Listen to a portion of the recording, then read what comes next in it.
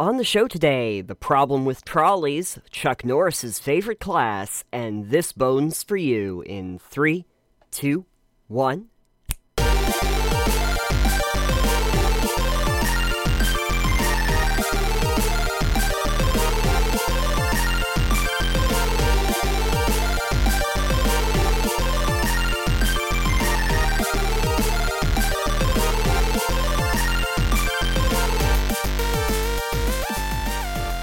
Alex, do you feel that chill in the air?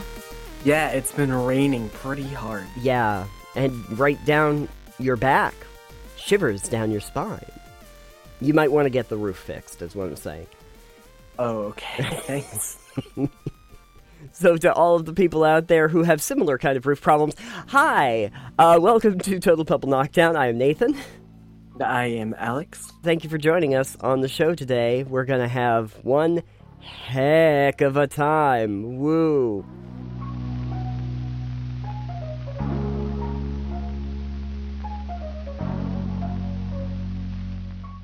So, we're actually starting things off with something that isn't particularly scary. Unless you like existentialism, I don't know.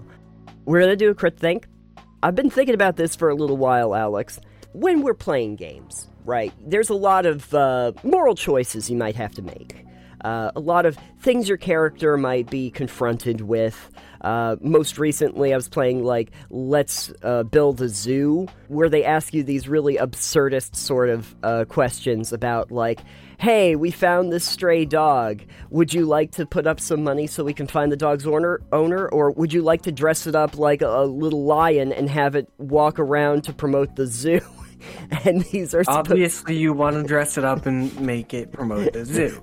See, that's technically the bad thing. You don't want to do that. But who knew? I didn't know you had moral quandaries in a zoo game. Yeah, I didn't either, and then it gets kind of absurd. My favorite one that I encountered was this group that was worried about animal testing. And so they said, we have a way that we can do it. All you need to do is round up some of your zoo patrons and we'll test on the humans instead. And I'm like, I don't know how to feel about that.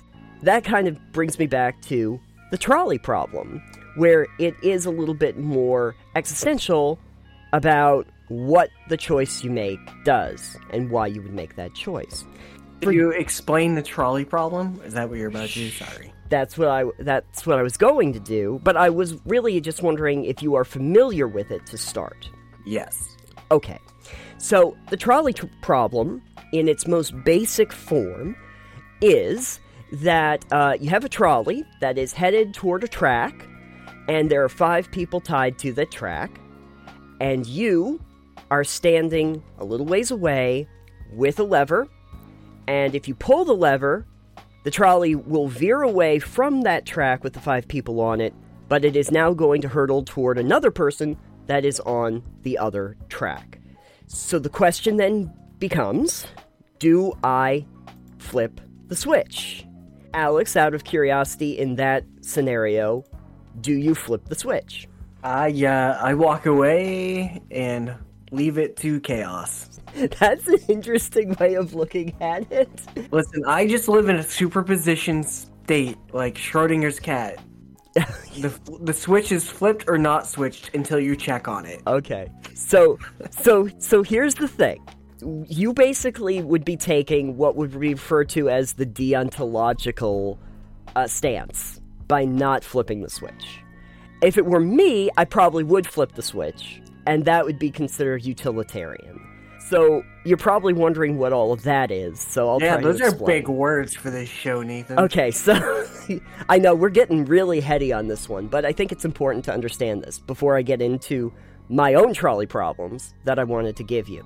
So, utilitarianism is basically the belief that the best actions are those that result in the greatest good for the greatest number of people. So basically, I will sacrifice one person over here if it means I save 5 others, because I am maximizing good things and minimizing bad things. Deontologicalism is the idea that argues that an action is inherently right or wrong regardless of consequences. So, if you take an action and you cause harm because of that, it is inherently wrong to do that. because you're causing something bad to happen, even if you're preventing something else. That's basically the difference between two different schools of thought and how it relates to the trolley problem. There have been, as you might know, a lot of other versions of the trolley problem. Do I throw the virgin into the volcano to appease the gods, or do I let the volcano erupt and kill hundreds of people? Exactly. What are we supposed to do with that idea? What are we doing with the absurd trolley problem that I happened to find? One of them was a trolley is headed toward 5 lobsters. You can pull the lever to divert it onto the another track, running over a cat instead. What do? Do you sacrifice the 5 lobsters or the one? Well, yeah, I sacrifice the 5 lobsters because then I'm gonna have a fucking meal. I'm gonna get to eat lobster, and I'm also gonna save the cat. But then it's frowned upon eating the cat. But you see, the thing that no one tells you is that the cat just goes and eats the lobsters after the run over anyway, so you don't get the meal either. And then I kill the cat because it's stealing my lobster. That shit's expensive.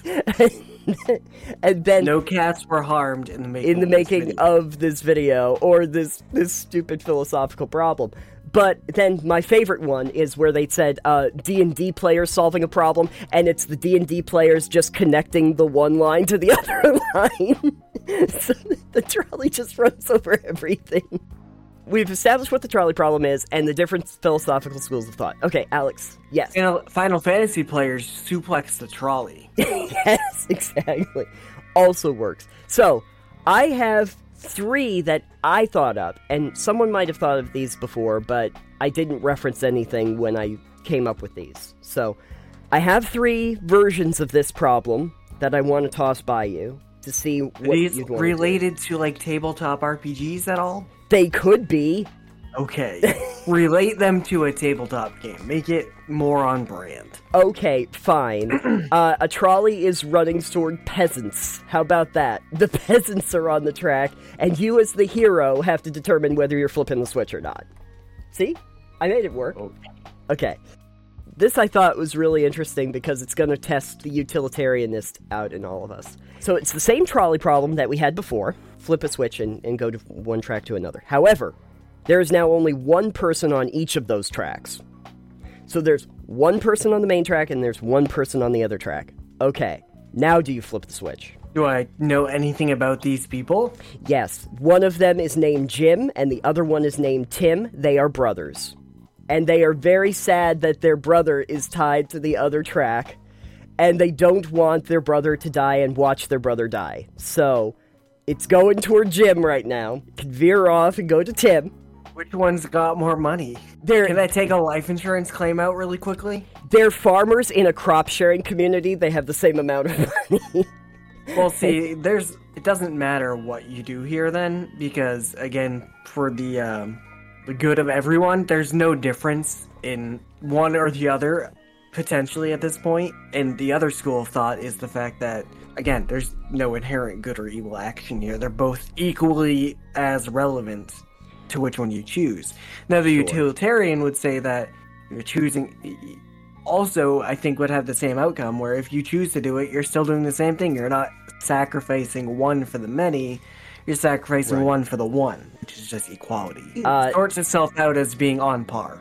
I'm thinking that the one difference is mostly how you, as the person that is in control of the situation, is going to feel about your action or inaction in being able to save or sacrifice somebody. And I suppose the problem would be that you would have to determine if you really like Jim or Tim. What if I don't like either one of them? Well, we could do that D&D method where we just connect the tracks and just run over both of them for the insurance money. Yeah, for the insurance company. Could I just, let the train run one over and then be, shoot, sorry, the train's coming at you, and then kill the... And then if I'm a murder hobo? If you're the murder hobo? Well, okay, under the framing of the murder hobo, the trolley problem takes on a whole other dynamic, doesn't it? You know? Yeah. But there are 20 peasants tied to the track. And then on this other one, there's one noble.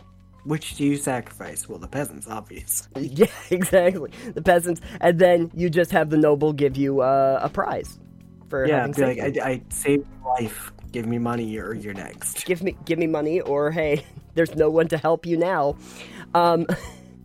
Okay, so Next trolley arrives in 30 minutes. I've already flipped a switch. already flipped the switch. Sorry. My next variation on the trolley problem. Same thing as before. 5 people tied to the one track, 1 person tied. So basic trolley problem. Sure. You're in front of the switch. Here's the catch. You can't see the intersection. Well, then I can't So see the you- switch. Oh, you can see the switch. You have the switch. But the actual intersection is covered, so you don't know what track it is currently headed toward. Oh, so now we're playing a what's behind door number 1. Yes, basically, now we are doing the Price is Right. Is it behind we're doing- door number 1 or door number 2? So now we turned the trolley problem into a Monty Hall problem.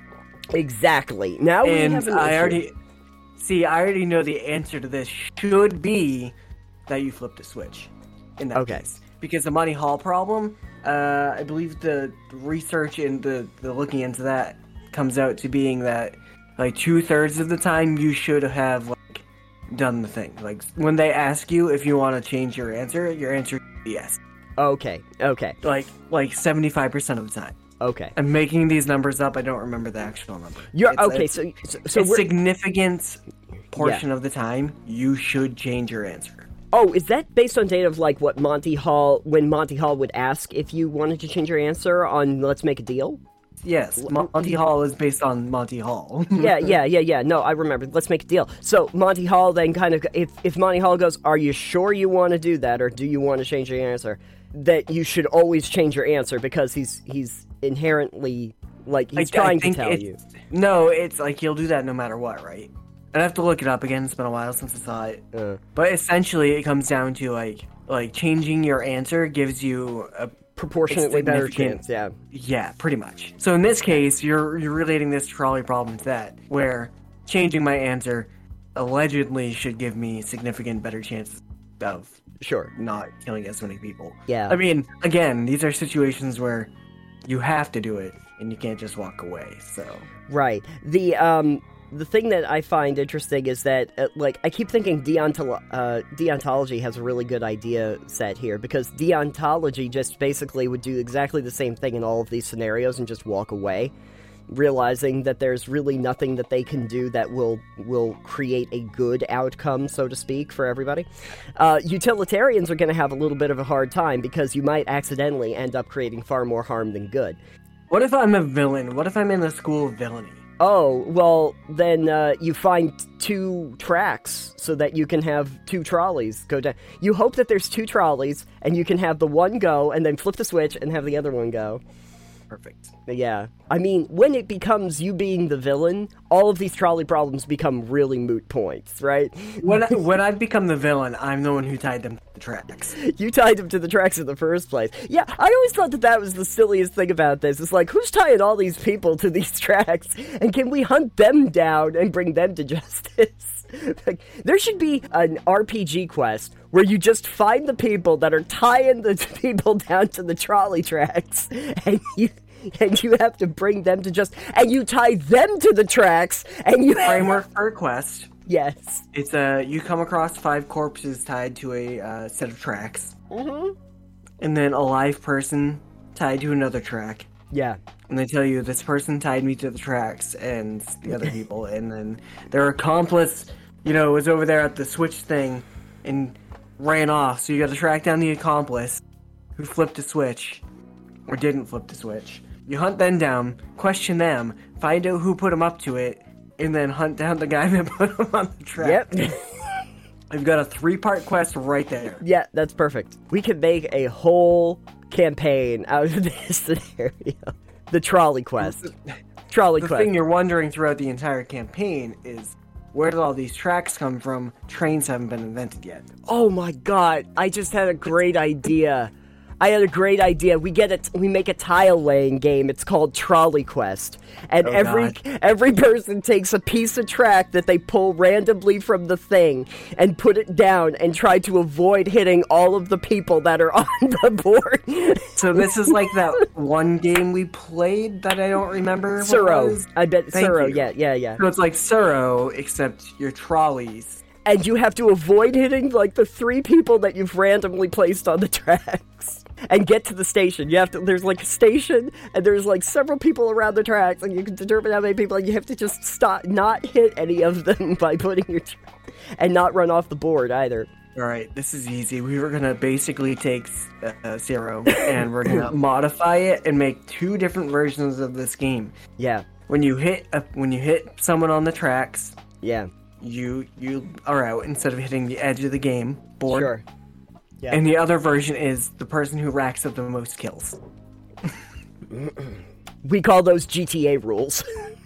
Yeah, we call that vigilante. Exactly. San Andreas. But yeah, we can call it Trolley Quest. And since you can't, trademark tabletop game rule sets and mechanics like that, this is pretty easy to do. Yes. Anyone who wants to help us make this game or thinks we should, let us know in the comments or on the Discord. There's Trolley Quest is incoming, folks. This is going to be great. There's so many people that were fans of The Good Place that are going to want to get in on this. I got one more for you, and I'm very proud of this one. Oh no. Okay, so... I'm prepped. I'm ready. Okay, so, back to the trolley. Trolley's coming along a track. Now, there is only one track. There are 5 people tied to it. Okay? Trolley's coming towards them. However, you have a plunger in front of you. If you pull the plunger down, you blow up the trolley and save the 5 people that are on the track. Now, here's the thing. I didn't tell you, and there's no way for you to know how many people are on the trolley currently. So, do you blow up the trolley? Well, now you're just getting into Fantasy Land where I get to blow up a train. And when am I ever going to be able to blow up a train? This is the only time. Then I'm going to do it. Yeah, exactly. Well, I mean, the thing about it is that this isn't even like the Great Train Robbery. Like, because there's nothing to rob after you blow up the trolley. So what you didn't tell me is if I blow up the train, one of the pieces of shrapnel lands on all 5 people and murders them. Yes, this is the little catch. Or, and this is what gets it even better, if they end up running over the 5 people, that actually slows the trolley down so you can now rob the trolley. Now it's a little harder, isn't it? Are we doing this villain rules or just... Let's start with the we're not horrible people rules. Because if we're going with the we're horrible people rules, I let the train run the people over and then blow... If we're going with terrible people like the evil points in Fable, you let the people get run over, you hope that it derails the trolley, and then you rob the trolley. And murder everyone on it. Got it. You gotta take everybody out. But if we were saying we're the good guys, and we're doing like D&D adventuring party... trying to be like the nobles, doing the good things. I cast Fireball at the train. Okay. I cast Entangle on the train. Oh, trust me, the way I would deal with this as Max would be just plant growth immediately on everything, slow the trolley down, and then you could just take the people off the tracks. I mean... You wouldn't just Thunderwave it, knock the train off the tracks? Well, then people on the trolley could get hurt. From the train derailing. Yeah, from the train derailing. That's perfect. Oh, you could just cast sleep. Haste! Yeah, I know. Haste. Slow! You should cast slow. Just on the... There you go. I don't think that works on mechanical objects, though. It might Who work. knows? Who knows? If you can suplex a train, you can cast slow on a train. That's fair. Anyway, did we determine, are we doing the plunger? Yeah, I'm blowing up the train every single time. Okay, you're blowing up the train every single time. It's full of 200 cattle. Now we have steak. And they're already flambé. Yeah, and they're already tenderized quite well. Oh, very good. Excellent. Chicken fried steak for everybody. And we have friends to share it with that we rescue from the track. So, hey, it all works out great. Terrific. Alex, your thoughts on the trolley problem? Irrational. We don't use trolleys anymore except for San Francisco. But let's say it was just a train, because I have a feeling that train tracks work just as well as trolley tracks. I think that it's just sort of irrational, because it goes back to that whole idea of, like, the Wild West, and when they would tie people to the tracks, and you had to rescue them. And you got some piano music going. Yeah, and then Snidely Whiplash comes out and goes, I'm gonna tie people to the train tracks! And you wonder why? Like, why would you do that? the only reason why the trolley problem really exists is to just give you a philosophical conundrum to try and solve about what a moral choice is.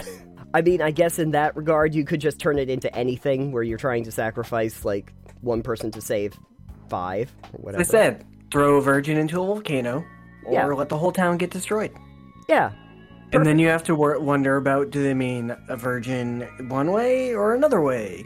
Generally speaking, that meant somebody of pure blood. Yeah, then you have to make sure that you're interpreting the god's will correctly. Yeah. Why did you throw this 16-year-old girl into the volcano? That's not what I meant. Yeah, no, that's not what I meant by virgin. Oh, you thought I said virgin? No, I said vegan. I wanted you to throw a vegan into the volcano. To be fair, you can easily identify the vegan.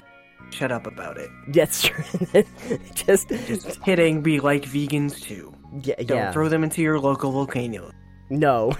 If you have a volcano nearby, be kind. The crit think that I'm going to pass out to everybody is, what is your favorite trolley problem? Please let us know in the description down below.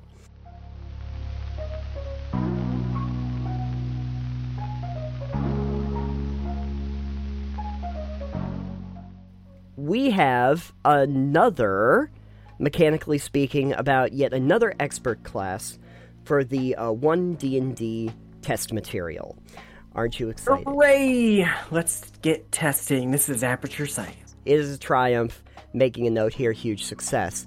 The one that we're doing this week, though, is the Ranger. Now, Alex, maybe you can explain a little bit about the Ranger to me, because I've never played one, and well, no, that's not fair. I did play one briefly when we did that Crypt Hawk. Yeah, but that was not 5e. No, that was 3.5, so the rules have changed considerably from 3.5 to 5, and a lot of people have kind of said that the Ranger suffered a lot when it got to 5e, just because of not being able to fit into any particular niche. They were kind of underpowered, and then I think they might have gotten, like, overpowered to compensate for it. I don't remember exactly. Yeah, I think that they made some subclasses, like the Swarm Master, I think, at one point, where they tried to make them a little bit better. But in 1D&D, you can see that they've actually tried to improve the situation a little bit by really giving them stuff to do. You had mentioned to me once that the general purpose of a Ranger is to kind of, like, find an enemy and then try to continually nail on that enemy over and over again. Yeah, generally speaking, they're kind of their skill set is for tracking and hunting. Yes. And then like identifying specific targets and eliminating them as per like favorite enemies, as per like hunter's mark. So they're really kind of great at like specific groups of creatures. If you are a hunter with a favorite enemy, you're better at that thing. So a campaign focused on like, again, if you were to be like, all right, my favorite enemy is like undead, and then you could have an undead hunter as a ranger, and that could be a concept. But they also have like Colossus Slayer against fighting larger monsters. It's kind of like Legolas from Lord of the Rings. It's either you're good at killing lots of things, or you're good at killing big things. Yeah, exactly. So there's a few basic, I'll just give you a little bit of an overview of what they did with Rangers. So, couple things, like casting spells now starts at level 1 instead of 2. That's not a big change, but I guess that's fine. Rangers don't typically, they are kind of like paladins. Yeah. Where they're not a full spellcaster. Yes. Because they're typically a lot better in martial, or in a ranger's case, ranged combat as well. Sure. So they get a better attack bonus or proficiency and stuff like that than, say, a dedicated caster would.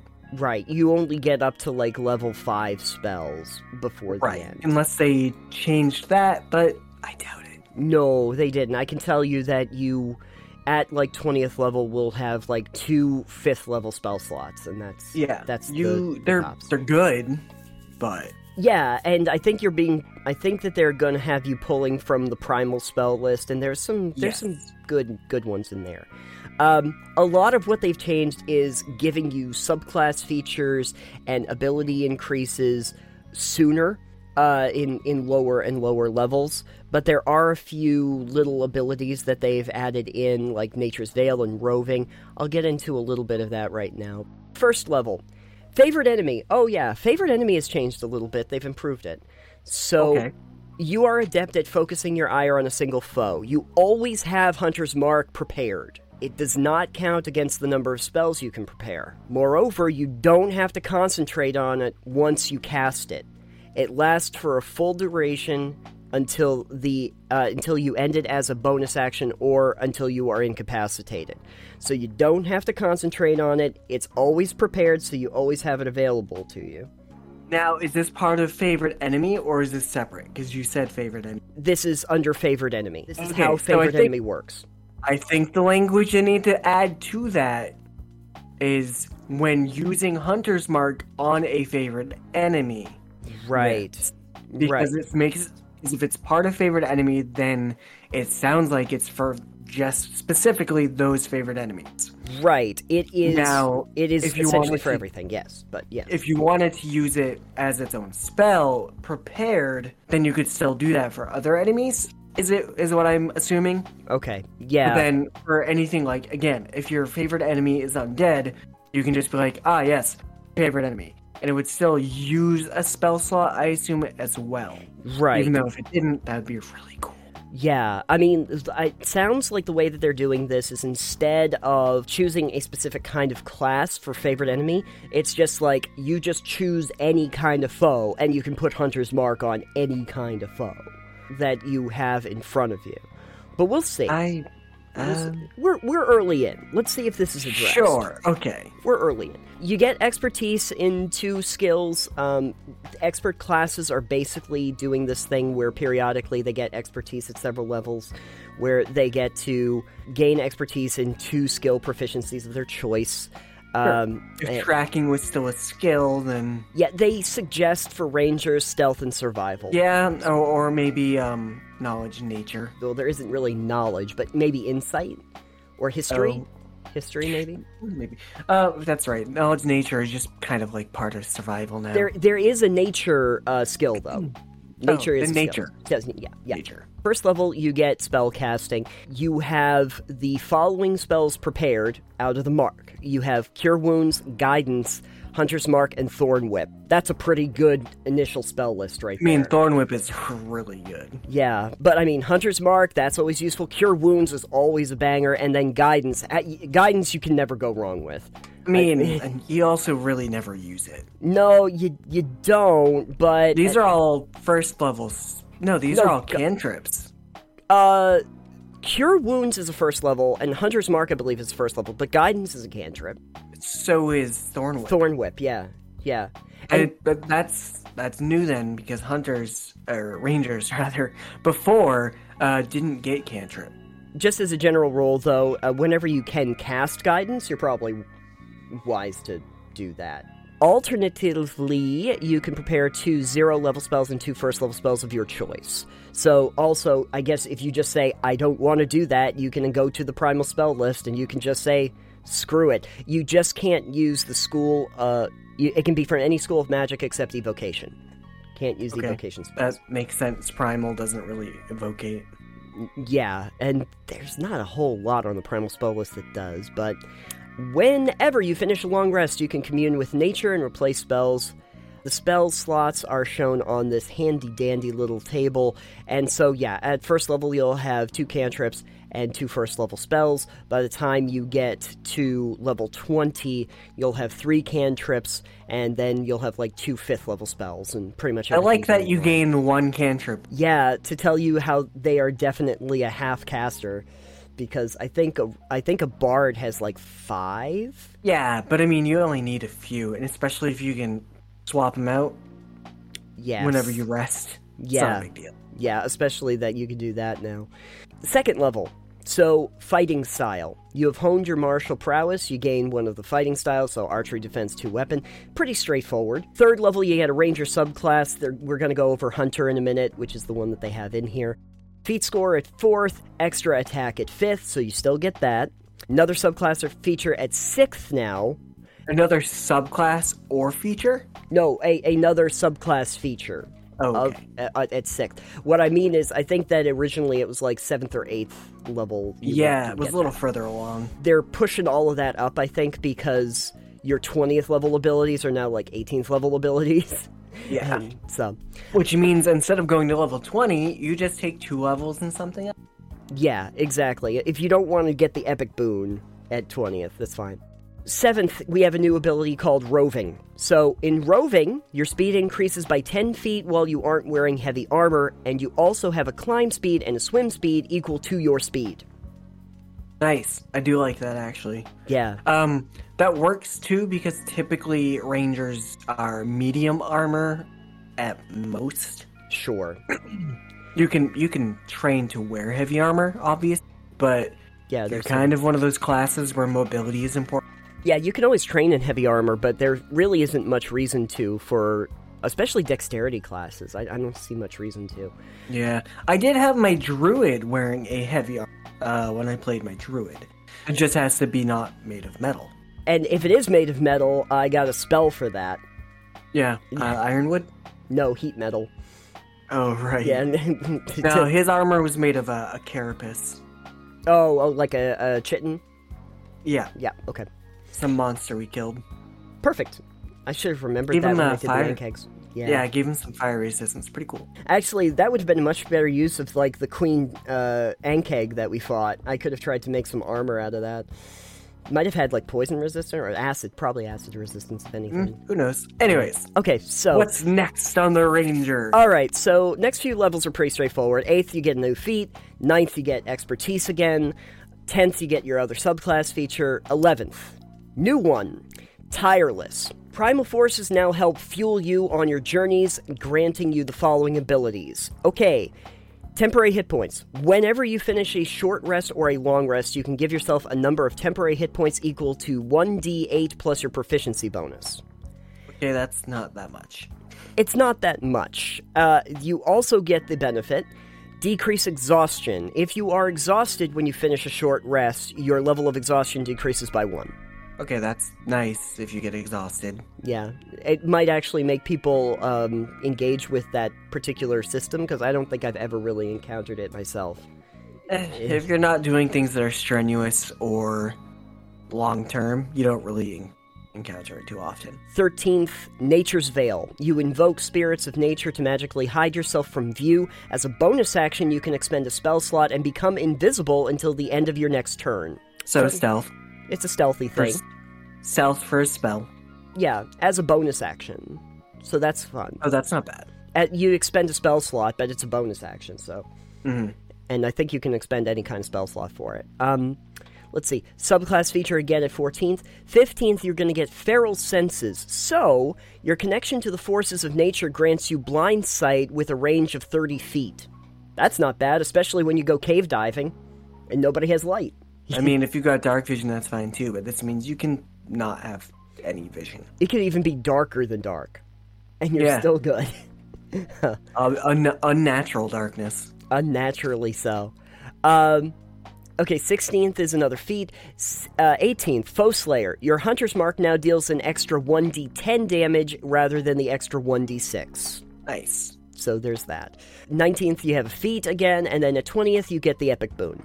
Okay, nice. So there's the basics. Couple nice things. I don't see anything really too weird aside the Hunter's Mark wording for favorite enemy. Yeah. Which I hope they just clear up.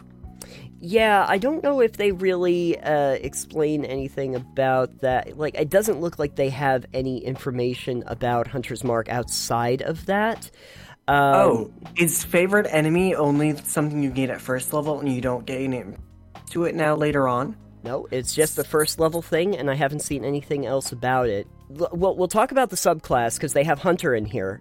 And I think Hunter's Mark does come into play here, so I'll tell you a little bit about the Hunter subclass. Sure. Okay. Because typically, for Rangers before, you'd gain it at first level, and then you'd gain another improved, or you can take it for another, and like up to 3 maybe. But typically, it would be used as pick a type of creature or like Yes. group of creatures. So it's like if you went with humanoids, you'd have to pick a subclass of humanoids, so goblins or goblinoid. Yeah, exactly. But if you went with like, you could do like magical beasts or aberrations, or something like that, or dragons, fae, whatever. You'd pick that, and you'd be better at that specific group. But if the wording for this is as intended for the new version, then I'm thinking you might be able to just, again, like you were saying, pick a favorite enemy in each combat, which would make it a lot useful overall. Yeah, there is nothing in here that I can see that specifies a type of enemy class. So it sounds like you just say, Hunter's Mark, whatever this dude is over here. I don't have to concentrate on it. Boom, you're Hunter's marked. Yeah, in that case, it would be more like a preferred enemy per combat kind of deal. I don't know. I guess it'll be interesting to see what they give for feedback. Let me tell you a little bit about the Hunter, because I think it exploits that a little bit more. So, Hunter, okay, you stalk the prey in the wilds and elsewhere using your ability as a hunter to protect nature and people everywhere from forces that would destroy them. If I remember correctly, Hunter was a pretty iconic subclass for the Ranger. Yeah, they're really good at tracking, really good at taking out specific enemies. Yeah, let me tell you a little bit about the features of this, because I think people are going to like this, actually. So 3rd level, you get Hunter's Prey. Your tenacity can wear down even the most resilient foes. When you hit a creature with a weapon or an unarmed strike as part of an attack action, the weapon or unarmed strike deals an extra 1d8 damage to the target if it's missing any of its hit points. You can deal this extra damage only once per turn. So this is separate too from like the Hunter's Mark thing. This is just burst damage is basically high amounts of DPS or damage. Sure. In like a short window of time. Okay. So in this case, your bow attack with Hunter's Mark with whatever that one is that you just said. The Hunter's Prey. Yeah, so Hunter's Mark and Hunter's Prey, so you go, alright, bow does D8, Hunter's Mark does D6, and Hunter's Prey is another D8. Right. So you've got a Hunter, subclass Ranger, who is suddenly doing 2D8 plus a D6. Right. Which is a lot of dice of damage. Right, and then when you get to your second attack, the great thing is that even if you're first out of the gate, and your first attack lands, and you're able to take any kind of hit points away, you can use this for the second attack. If that also hits. And so you can get... So then you'd be doing a D8 plus a D6, plus another D8 plus a D8 plus a D6 in your second attack. Right, exactly. So this gets good. 6th level, you get Hunter's Lore. This one I think you're going to enjoy. So, you can call on the forces of nature to reveal certain strengths and weaknesses of your prey. While a creature is marked by your Hunter's Mark, you know whether that creature has any immunities, resistances, and vulnerabilities, and if the creature has any, you know what they are. Okay, that sounds really OP. Doesn't it? Because basically it forces your DM to tell you. Basically what it is like the hunter just says, I want the DM's manual. You just give me the monster manual. Is this ability like once per day? No, while a creature is marked by your Hunter's Mark. Or just while it's under Hunter's Mark? Yeah. Okay. just keep Hunter's marking everything and take notes. Yeah. So yeah, basically this is just the Ranger saying, I have access to your notes. Yeah, I think it's a little OP maybe. What I think might work well for that, instead of making it so you get everything, all their immunities and resistances all at once, and letting it be kind of very powerful for information for your players, is maybe if you were to roll. And depending what you roll, you could glean more information from it. So basically at that point trying to like make a nature roll or something like that because you have Hunter's Mark. Is kind of what the knowledge, nature, knowledge, arcane, and whatnot were before, is you could be like, hey, that creature is a beast or something from nature. I might know about it. I'm going to make a nature roll. And depending on your roll, you could be like, all right, yeah, here's what you know about this creature. That might be something that they nerf before the end of all of this. We'll see. Yeah, I wouldn't mind that, because I don't expect that an ability should be able to hand me a monster's, stats like that. It's like, all right, here's its AC, resistances, immunity, Yeah. all that stuff. What it ate for breakfast. Mm-hmm. Yeah, exactly. That's good. Its name, its Composition of lineage. its shit. Yeah, exactly. What friends like to call it at parties. Let's just get into all of that. 10th level, multi-attack. You now always have Conjure Barrage prepared, and it doesn't count against the number of spells you can prepare. You can also cast the spell with 1st and 2nd level spell slots. When you do so, the spell's damage is reduced by 1d8 for each slot level below 3rd. So, it's a 3rd level spell for Conjure Barrage. But you can cast it below its spell level? You can now downcast. I like that. Yeah, isn't that a neat idea? I like that, because that's great. So let's say if you get Fireball, I wonder if they'll be allowing you to, like, downcast that. Like, I just want to do Fireball with, like, a 1st level, but it only does, like, 2d8 or something. Yeah. Or, I would like to cast Fireball 2d6. as a cantrip. Yeah, I just want to cast it as a cantrip. They're not saying you can do it with 0 level, so I guess there's that. But I like the idea of, like, Fireball as a 1st level spell, and maybe it's like a 2d6 or a 3d6, and maybe you can do that. It doesn't have quite the area, maybe? Yeah, maybe it reduces the area by 5 feet, 10 feet, something like that. That's an interesting idea. But anyway, Conjure Barrage is really good anyway, because it's like 3d8 damage, and it's in a fairly, I think it's like, what, a 60-foot cone. Yeah, it's like a 60-foot cone now from you, hitting everybody if they don't get a dex save. And then, okay, 14th level, you get Superior Hunter's Defense. When you are hit by an attack roll, you can use a reaction to have the attack's damage against yourself, and you can redirect the other half of the damage to one creature other than the attacker that you can see within 5 feet of yourself. Okay. So then you're tanking as a ranger, and you go, hit me, and it hits you, and then you redirect damage to one of its minions. It's like when Aragorn, in the movie, everyone always loves to talk about how, like, Viggo Mortensen, like, knocked the dagger away with his sword and, like, swung it. Imagine that, but the dagger then goes into another orc that's over on the side. That's what Superior Hunter's Defense is. Oh, I hit you. Sorry, Grog. Oh, well. Yeah, he brings down the sword to chop you, and he hits you with it, but then the follow-through cleaves the leg off.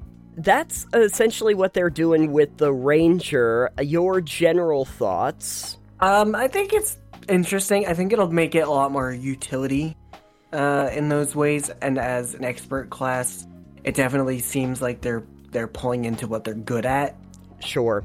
So the range, the specific, like, bigger foes, more damage, exploiting vulnerabilities, and then being able to identify monsters. My perspective as being somebody who came into this very late, the Ranger always felt, at least in 5e, as not really knowing where they're supposed to be functionally in terms of other classes. And previous iterations of the Ranger and the Druid both had animal companions.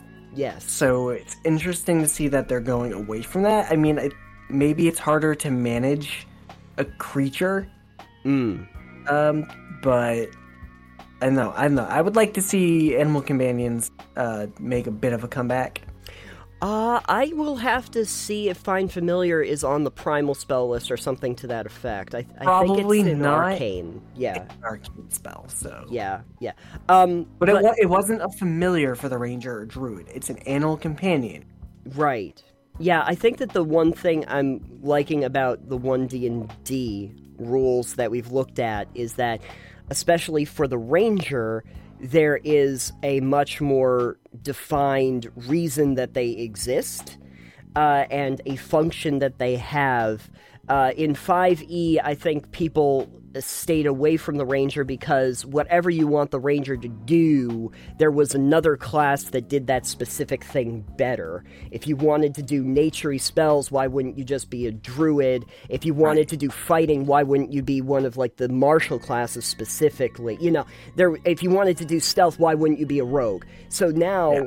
Now, with, like, Hunter's Mark and making it very clear that there's singular enemies that we focus on, that we learn about, that we track, and kind of doing that for mobility and being able to hunt people down, I think that there's a lot more utility to a ranger, and even makes me think that it's a great class if you're in urban environments too, where maybe urban rangers can be really fun. Yeah, where you there's a villain on the loose, like Jack the Ripper's on the loose. Well, now that's your enemy that you're tracking, and I'm going through the streets and I'm jumping up onto buildings, and I am basically your Batman. Basically, you're Batman. Rangers are Batman in his case, and you're tracking down the Joker.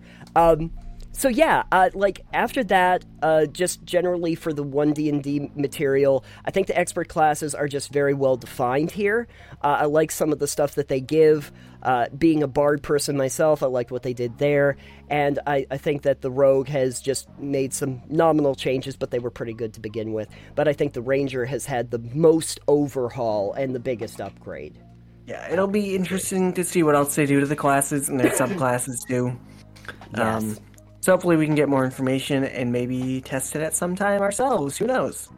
Yeah, I'd like to. I think I'm going to be more interested when they get into the spellcasting classes and see how they're handled, because I did have a wizard that I was going to try to build in 1D&D, and I'd like to see how they, if they screw that up or not. Yeah, there you go. I hope not. But yeah, so Ranger overall, I think probably the most dramatic change out of the three, really, and probably for the better. We'll see what everyone else thinks. I want some clarification on favorite enemy. Yes. Otherwise, yeah, some of those changes seem pretty interesting, maybe a little OP. We'll see what they do. Yeah, and we'll see what they actually stick with, because again, this is all just test material, so we'll see. Maybe a Beastmaster subclass would give you that animal companion. Yeah. We'll see. Yeah.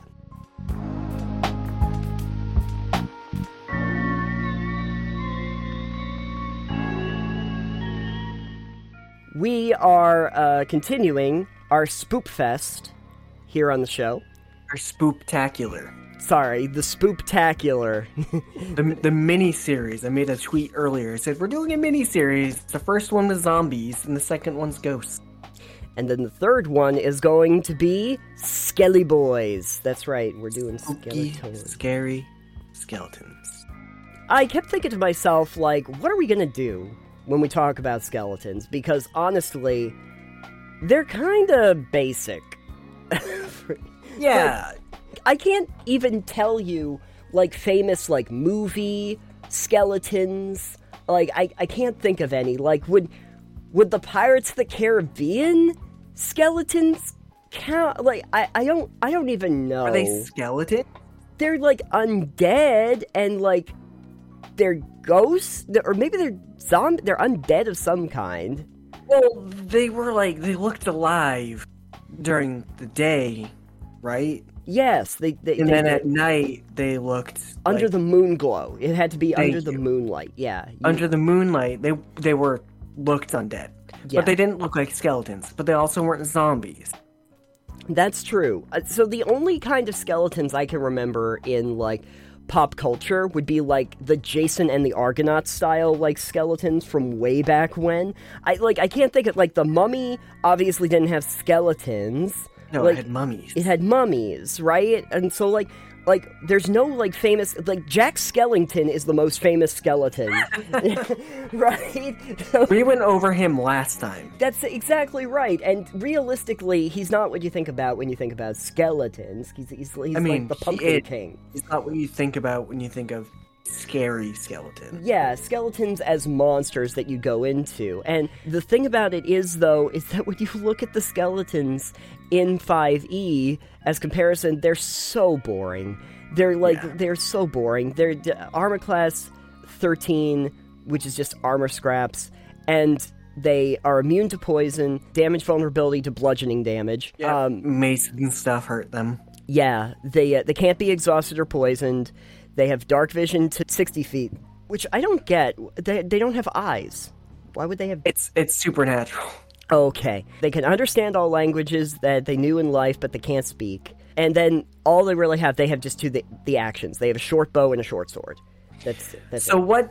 What they needed to do in 5e for monsters like this is make them templates with this as the example, but they didn't really lay that out properly like they did in 3.5. Yeah. Probably 4, I don't know. Yeah, you mentioned templates in the last one when we were talking about, like, ghosts, and Yeah. So the template would be you take a creature and you apply this template to it. And the template gives it abilities and stuff from the template. So in this case, you'd have a skeleton template. Yes. And what that would do is it would give it the vulnerability of bludgeoning, the immunities of being undead, like undead as a template. You know, it'd have immunity to poison, the dark vision, the ability to understand all its languages in New and Light. Being unable to speak them, probably. Mm-hmm. It would probably reduce their intelligence a far amount. Sure. What's the intelligence on the skeleton? Intelligence is 6. Yeah, it would reduce its intelligence pretty far. They wouldn't be able to spellcast unless they're really, because you have to have like a minimum of 8 to spellcast. That would really be more like a lich at that point. Right, which is more powerful undead. Oh, yeah. So what you do with that then is then you can take any monster you want in the game and turn a skeletonized version with the template. The fun thing would be is if you took, like, actual character classes, like wizards or rangers or rogues or something, and you made them skeletonized versions of that. Sure, the issue with the wizard specifically is that they would not be able Intelligence. to cast their spells. Yeah, it would be very tricky to do that. But a lot of the other ones that, like, I mean, even wisdom for them is like 8, so I don't know if spellcasters for skeletons are going to work. You could make a spellcaster and just have them have a few spells they still know. Yeah. I think that would make them more interesting. They could know a cantrip or two. 1 or 2 first level, second level spells, maybe. They're just not nearly as good at it as they were when they were alive. Yeah. They just have a very, very low threshold for you to like do resistance checks and stuff. Give them necromancy magic. I think if we're trying to make skeletons spooky, yes. You give them necromantic abilities. Yes. You make them necromancy abilities or abilities to poison you or poison your blood or like make you bleed, or you can maybe say take a skeleton instead of just being bones, maybe it's bones and then like flesh hanging off the bones. Okay. Half rotted skulls.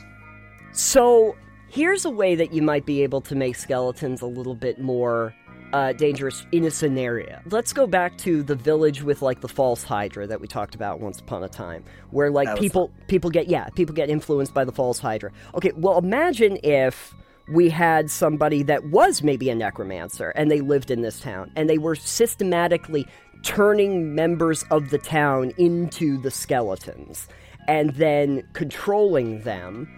And so now these are not just skeletons, but they're like literally Mia, the bartender, is now a skeleton and still has her name tag on and everything, and but is now like running the bar as a skeleton, and can understand you, but is under the control of a thrall that's also in the town somewhere. So I have a better idea. Okay. What you do is you take control of their skeleton, raise their skeleton, but it still has all the flesh and meat on. So now you've got an undead skeleton, except it's basically in what you'd consider either a skin suit or skin armor. Perfect. And so the longer it's alive, the more it would get rotten, but while it's fresh, it still looks, it would be like me. Right. Maybe I'm dead and this is just my animated skeleton still wearing my flesh. Oh, that's perfect. Yes. So what you could do then is have, like, if you want to have some fun with that and make it kind of spookier, you have a town, but everyone's dead. Yes. But you don't know it because everybody looks normal. They just don't talk much.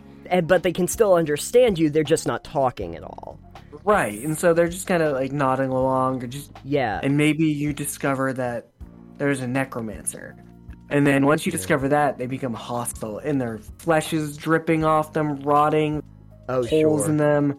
Sure. Maybe someone is hammering a board up, and hammer goes through their hand and they don't even feel that pain. And, like, cutting off limbs and stuff isn't necessarily going to help much. The fun thing about skeletons, too, is that if they're working as a collective, and, like, let's say, oh, I decapitate the skeleton, and the skeleton's head goes flying, another skeleton could come and pick the head back up, and put it on top of the skeleton again, and, like, reattach it, and then say, let's keep going, bud. And then, like the never-ending army that you just can't kill, as they all of a sudden, with purpose, start attacking you. Now that you've discovered that the necromancer or the lich or whatever happens to be in town is now controlling the entire town. You could keep the skin fresh too with like something like gentle repose or something like that, you know? Yeah, probably. Yeah, to keep it like fresh so that, you know, they could hold on to it. I think that undead Skeletown is bad news. Yeah, and then you basically have the council just be necromancers. Oh, who are yeah. just keeping everything in their thrall. So you've got like a cult of necromancers Oh, yeah. that have... This entire town died of whatever cause. Maybe it was a disease or something killed the town. Carbon monoxide. Who knows? Maybe the necromancers did the plague. Yeah, and so the necromancers come in and they raise the whole town to make it lively again so they can still make... Maybe they're like trying to continue getting trade in town. Oh, sure. You know, they sure. still want to make money and have visitors. Yeah. So maybe they're not like evil necromancers, or maybe they're super evil. Who fucking knows? Yeah. But I think that would be creepy because then suddenly the town that everybody here is dead. They want travelers to come so that they have more people to turn into skeletons. Yeah, maybe that. Maybe there's an actual reason why they need to kill people and turn them into skeletons. So perhaps another way that you could make skeletons a bit more of a hassle and scary to deal with, for instance, is make them harder to kill or only be able to die in a specific way. Okay. So one of the Castlevania games I played on PlayStation 2, Castlevania Curse of Darkness. Yes. You didn't play as the typical Castlevania protagonist of a Belmont with the whip. You played as a Devil Forge Master, who used to be one of Dracula's, like, people. And so there's a tower where we talked about battle towers before. Yep. And so you went up 50 floors, and then you flew over to another tower, and you went down 50 floors. And so on the second tower, there was a skeleton there called Bloody Bone. And this was a red skeleton, and when you did enough damage to kill it, it would break apart, and the bones would be suspended in midair. And then after like 30 seconds, they would come back together. Okay, so how do you kill that? The one way you could kill this creature was with one of your companions were innocent devils. They were kind of like Pokemon. One of the mage builds you could get had a spell, I think, called Holy or something like that. And what that would do is occasionally it would cast that on undead and just obliterate them. And so you'd have this guy out, and it would cast it, and that would kill the Bloody Bones. So you basically had to have this one creature out to cast a spell, and you had to fight it until it was pretty much dead, and then it would have to... Otherwise, it would just keep coming back. Okay, yeah, so basically there's a specific killing blow in order to make this stick. Okay. Right. I've seen things like this before in games. And it's always annoying as hell, and I don't like it. Okay, but imagine this in the context of a skeleton or group of skeletons in D&D. Okay, yeah, no, I am. This is going to get very, very tricky very quickly. So perhaps you do this and you kill the group of skeletons. Yes. And you're going about collecting some of the loot around there, and then the bones start rattling and collecting back into skeletons again. Okay, yes. Okay, the way I'm seeing this is, so there's like a 1 or 2 turn gap between the bones shattering and the bones recollecting. And then in that time frame, you have to like cast something with probably radiant damage or maybe fire, something to that effect, that has to be cast on that rattling bones to disperse them. Sure, that, or you have to have like a specific item that maybe it's a holy item or relic artifact, depending on your campaign. Yeah. And you could do that, so you have to have this chalice, fill it up with water that then becomes holy water, pour it over the bones. Yes, I need to get a squirt gun full with the holy water that I just squirt on everybody. Yeah. Water arrows. You need specific water arrows, holy water arrows. Okay, so I kind of see how we could do this where, like, maybe the council themselves are holding on to the specific chalice that they could use to defuse the skeletons if they get out of line or something. And then you have to go and find that chalice first, because otherwise the skeletons will just never stop coming at you, and you only can just disperse them for a couple turns while they're just stationary before they recollect and then start coming towards you again. This is a kind of an upgraded version of Night of the Living Dead. Yeah, something like that. This is very much that, but worse, because you can never kill them. So that's an interesting way of looking at this. If we could make skeletons so that they're even more unkillable than zombies. I think that'd be not necessarily scary, more of a hassle, but also a little bit creepy, because, okay, suddenly these 5 skeletons that you've been fighting gonna come after you until you can kill them.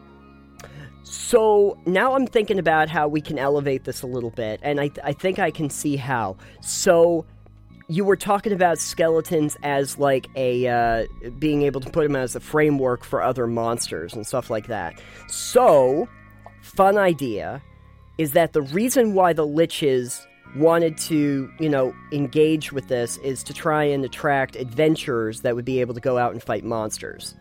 They need the adventurers to go out and fight monsters and bring them back, because they want to then turn those monsters into skeletons. So it's to protect the town, essentially, and their interests. So all of a sudden, there's just a skeleton dragon or skeleton giants that are just around town that can be utilized by them. Yeah. And you get the party to go slay some giants, and then you raise the giants from the dead as skeletons. Yes, exactly. Now you have. And then you find some way to enchant these so that if you kill the giant skeleton, it doesn't die in specific. Right. So now, because fuck. Yes. Now you are in trouble.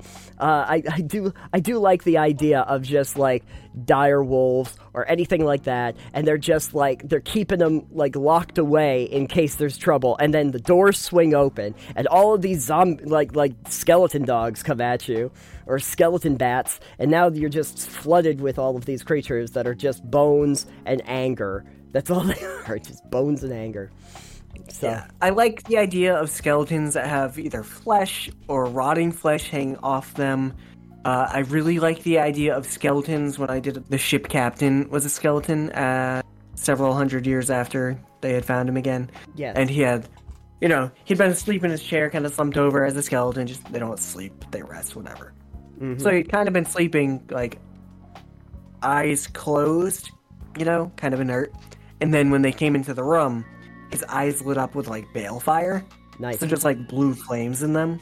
Ahead of you, you just see flickering green lights, like, pairs of them all over. And you, like, hold up the lantern, and you just see, like, 20 or 25 skeletons with swords and shields. And the flickering as their eyes are flames. Oh, good. So now I just have bones and fire in front of me. Well, I guess on that note, Spoopy rating, skeletons as written, I give 1 out of 5 spoops. I think our version is probably closer to maybe a 4 on that scale. Yeah, I would say a 3 or 4 for our version, depending what you use as your basis for a skeleton and how you use them. I would like to know what other people do to spice up their skeletons. Yeah.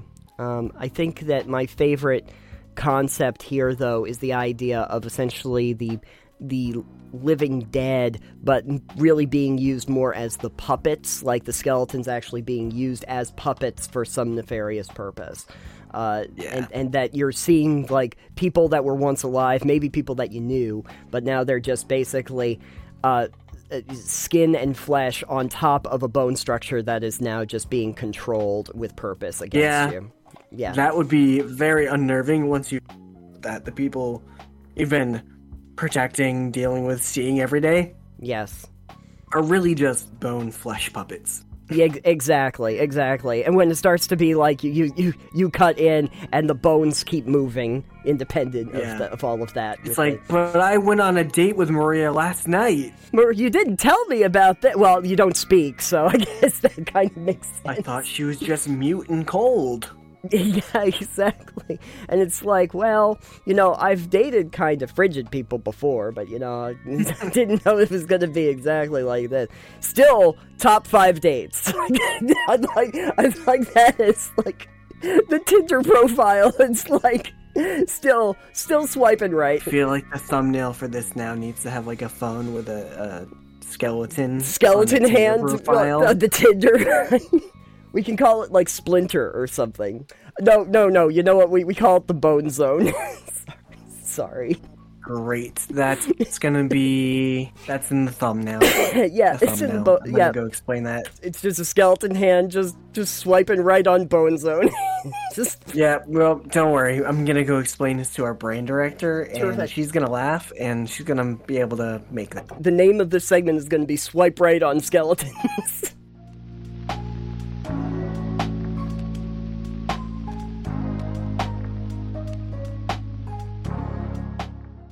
I think that's where we got to end this episode of Total Pebble Knockdown. Yes. So Alex, if people would like to swipe right on our content, where could they go? Please do go to TotalPebbleKnockdown.com. Yeah, you can find all of our content over there. Please click on the Patreon banner. We do early releases of a lot of this content and also some of the unedited footage that you normally don't get in the. Well, still a little bit edited because, apparently my Wi-Fi here want to stay stable. Yeah, no, it's still, the main show comes out, like, in its full release beforehand, but then also you get some of the additional stuff that we do off-air. You get that, you get some of the early releases of the other content that we do, some special stuff that we don't usually release to the public, and while you're there, you can also check out, Titanium Minds on this website. We have Creatures up right now. Go and check that out. There's another one in the works. There's another one in the works, so there's something fun. And if you listen to us on any of the podcast apps that are out there, please make sure to rate and review and subscribe where it is necessary. And if you are on Anchor, please leave us a voice clip. We might use it on the show if you have any topics you'd like us to cover. If you're one of our 60-plus listeners, please let us know. Apparently that's our major demographic. 60-plus, hey. Well, the old school gamers indeed. Anyway... you can also find us on the social media. I am at Titanium. I am at EXP Limited, and our show is over at Pebble Knockdown. Yeah, so check us out over there. And with that, I think we're going to get our old bones out of here and jangle right along. Bones jangle. Mr. Bones jangling. Something in this episode was probably problematic. I don't know what it was, but everything. Every single thing. But anyway, thank you for joining us on this. And then, hey, next week we get to have the spookiest monster, as well as a celebration of our 1-year anniversary with our 52nd episode. So, fun. Check that out. The spookiest thing is realizing that you've done nothing with your life. Anyway, thank you for joining us. We will see you on the next one. Goodbye for now. Goodbye. Woo. I love the fact that when you did the woo, it cut out again. Great. Yeah, I don't understand.